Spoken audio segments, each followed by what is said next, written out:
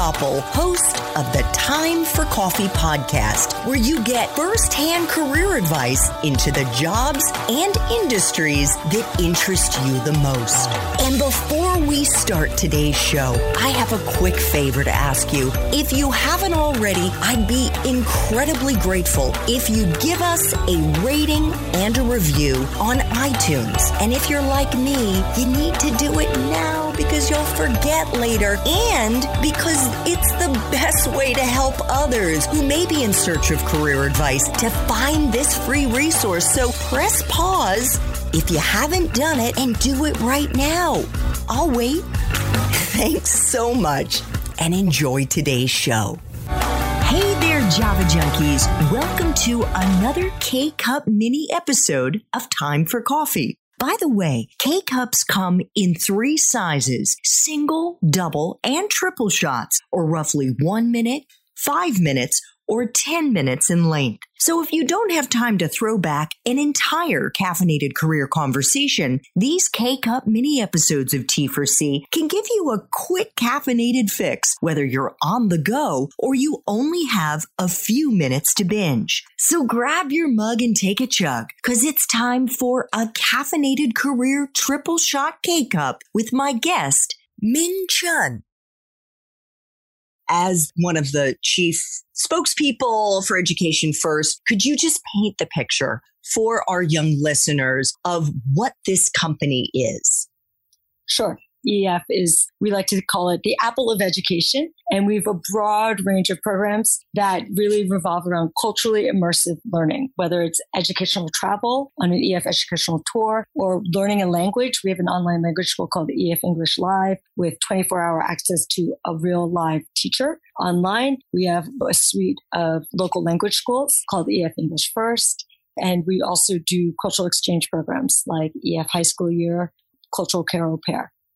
Got it. Now, for our listeners who may well still be in high school, but they're also certainly going to be in college and university, why is a culturally immersive learning environment something that would be valuable to them over the course of their life? Sure. I mean, we have a high school, an IB boarding school called the EF Academy in Tarrytown and opening in Pasadena. And one thing that we see from all of the nationalities that come is the broad-based, global, and relevant learning that you get when you're in a classroom with someone who's not like you. A lot of companies are talking about diversity and inclusion. And if you get that in your high school, that's a gift. Totally. And I can say, as somebody who lived in Hong Kong as a child and then lived in Europe at one point and then lived in Asia for another 5 years after I graduated from school, I can tell you that being sensitive to other cultures makes you a more sensitive employee. It makes you a better team member. It opens your eyes to the importance of adaptability and flexibility, which are all super valuable skills that hiring managers are looking for no matter what the industry is. Would you agree? I absolutely agree with that. So what does the Chief Culture Officer at Education First do, Ming? Well, first I want to point out that that title, yes, it's a C-suite title, but I really like to think of it as an honorific. One of the reasons why EF has been able to grow exponentially from a group of Swedish young entrepreneurs in 1965 into a 50,000 strong multicultural, multinational organization is because of our culture. And it really is our secret sauce or our DNA. And I think one of the reasons, or the reason that I was given this honorific, is that I think I embody a lot of the cultural traits that we have. And what would they be? A strong sense of entrepreneurial spirit, which I say is intrapreneurial spirit. It comes down to 3 words. Nobody needs to get a fancy MBA to know these words. Entrepreneurial spirit really means own your job. We like to hire and we promote people who really own their jobs. We also really value equality, standing for quality, passion, the feeling that nothing is impossible, and attention to detail. Those are our 5 core values. If you were to paint a more detailed picture here for our listeners about what it means to you for someone to own their job. What would that picture look like? So I'll give you an example. Our founder and owner is very senior. He obviously grew this business, that very valuable, but he still checks like what the storerooms look like, all of the details about the business. Travel is very detail intensive, knowing your numbers, taking responsibility if there are mistakes. That is very important. Asking questions. A lot of people like to think that they can figure it out themselves or don't ask questions. And it's owning your job, no matter how big or small it is very, very important. One of the things that I teach the young people that I work with, Ming, and I'm just ground truthing this with you, is that when your supervisor, when your manager gives you a list of things they want you to do, the importance of managing up, checking back with them, asking what their priorities are. And should you finish everything on that list, coming back to them to say, hey, I've finished. Is there anything else I can do? And not just sitting there waiting for someone to read your mind. So also keeping your eyes open to other things you might be able to do or other problems you identify and perhaps coming to them with potential solutions.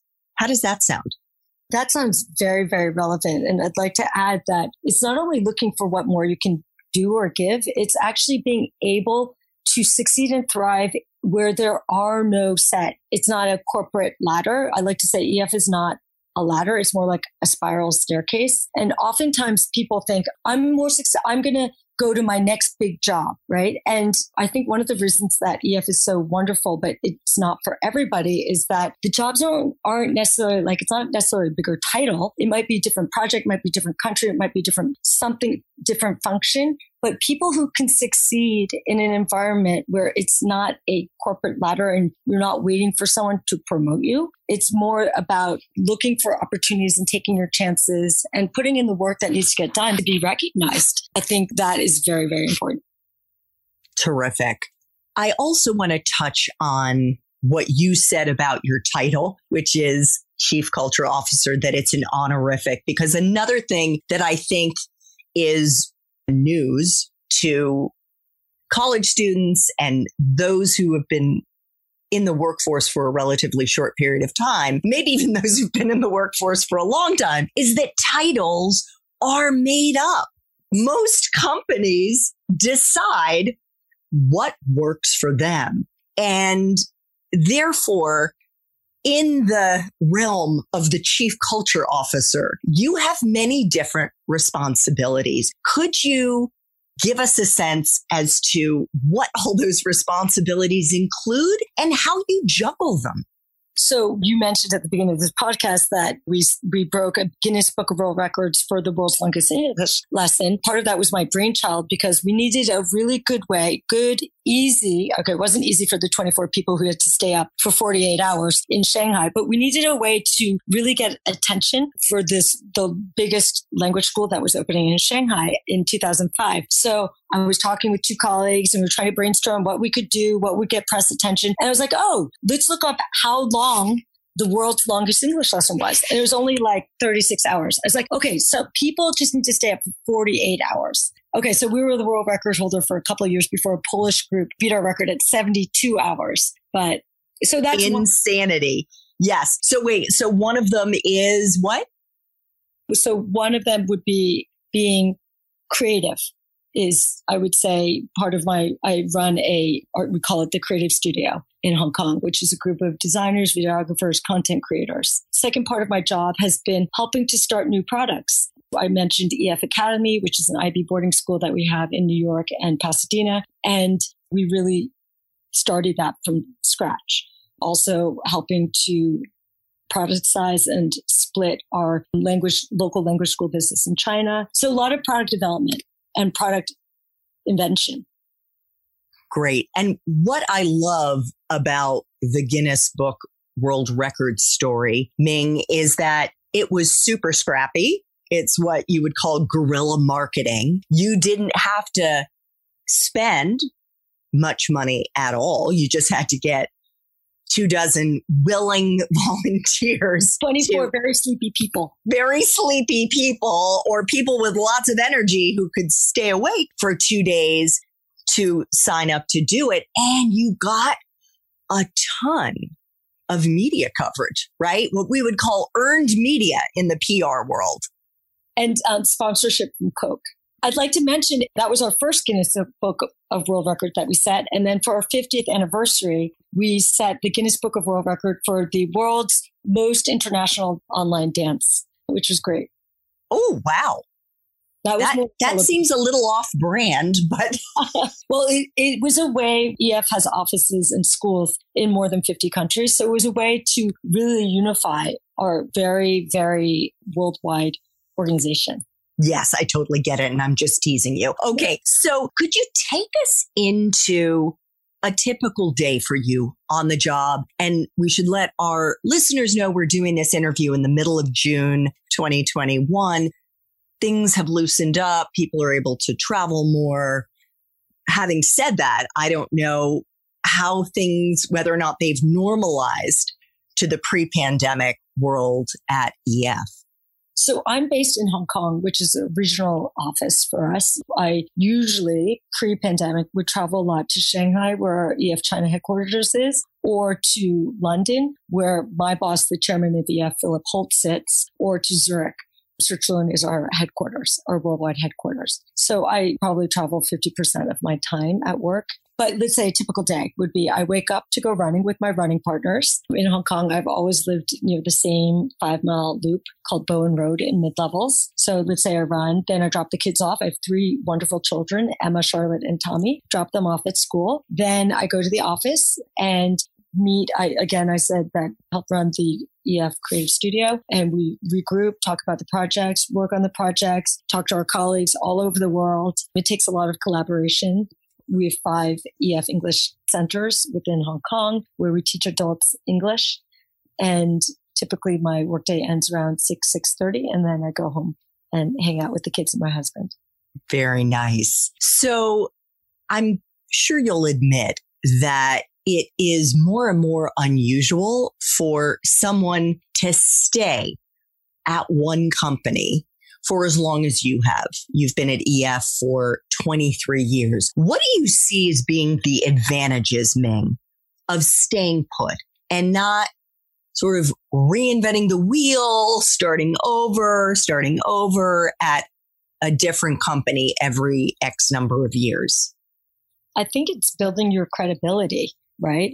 I graduated from business school in 1998, and that's when the internet really was starting to take off. So a lot of my classmates I know have switched jobs a couple of times. I'm probably one of the very few that stayed at the same organization. I think one thing that kept me at EF, or has kept me at EF, is that it's fun. It's really rewarding and super fun. And I think that one of the major benefits is that I've helped really see it grow. And again, I think that one of our core values is entrepreneurial business, is entrepreneurial spirit. So I really feel like I own my job. I own this company. Like it's been an integral part. Some of my best friends are my colleagues. So it's really, really been fun and rewarding.